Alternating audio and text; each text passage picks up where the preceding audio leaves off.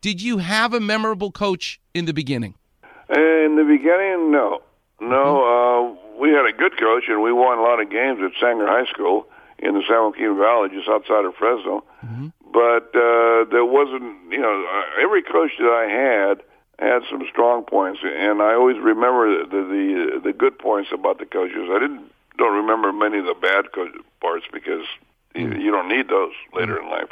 But the good things that they did, like my high school coach, Claire Slaughter, he was tough and worked us hard, but he wasn't a passing coach. Junior college coach was very organized, but my college coach probably was the most influential in my early years because Moose Myers, because the way he treated everybody, the way he treated us after football, and the way he treated us to this day, he left a big footprint on all of us at College of Pacific, little old College of Pacific, which is no longer even playing football.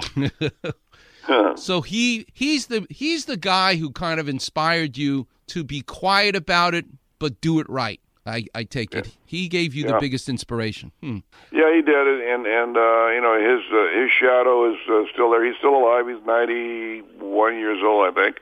Wow. And then the next one that was that formed my professional life was Al Davis. When he came to Oakland, I took a lot of what he had and went on with it. In many respects, he was misunderstood, right? I mean, Al Davis is not, you probably know him better than anybody. The reputation he has is not really who the man was, right? I mean, your take on him is going to be of a different way than his public persona. Oh, absolutely. I saw every side of him, and there's a side that never made the headlines, never made the radio, shows or television shows, the talking heads, never got into the personal side of him, but that was by design. He liked to be a mystery man. He liked to be that maverick in a very competitive world, and but he did have a soft side for those that he cared about and those that were loyal to him and the Raiders. I got asked to go to dinner when Dr. Rosenfeld really took me under his wing in 1989 at Cedars. He said, I want you to come to dinner with me tonight and meet Al Davis. So we go to this gangster Italian restaurant called Matteo's on Westwood. I sit down with these two guys, Al Davis and Rosenfeld, and I'm like so excited. The waiter comes up. Al Davis looks at the waiter and said, bring us some pizza bread. I looked at the menu. I go, there's no pizza bread on the menu. And Rosenfeld and Al Davis look at me and go, we don't care what the menu says. We're getting pizza bread. Does that sound familiar to you about Rosenfeld and Al Davis? Oh, yeah. Listen, if it's not on the menu, well, we'll make it anyway. Like I said, Al was not conventional. He liked to be off the wall sometimes and unpredictable. Oh, man.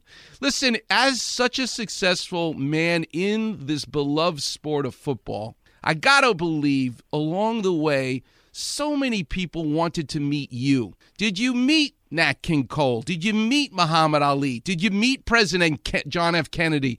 Tell us a little bit about the people that you met along the way that you were a fan of. Well, I met Muhammad Ali.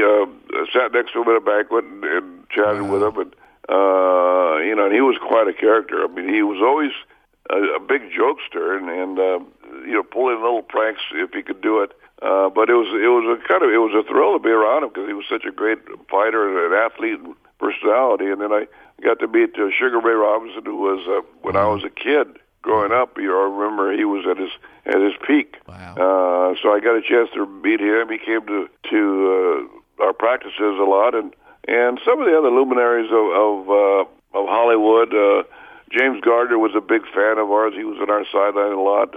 Got a chance to meet him. Got a chance to talk to President Reagan after we won our Super Bowl. And we're looking at each other on the TV, and as I accepted the trophy for the LA Raiders at that time. So it was on and on. When we moved to LA, it was Los Angeles, I should say.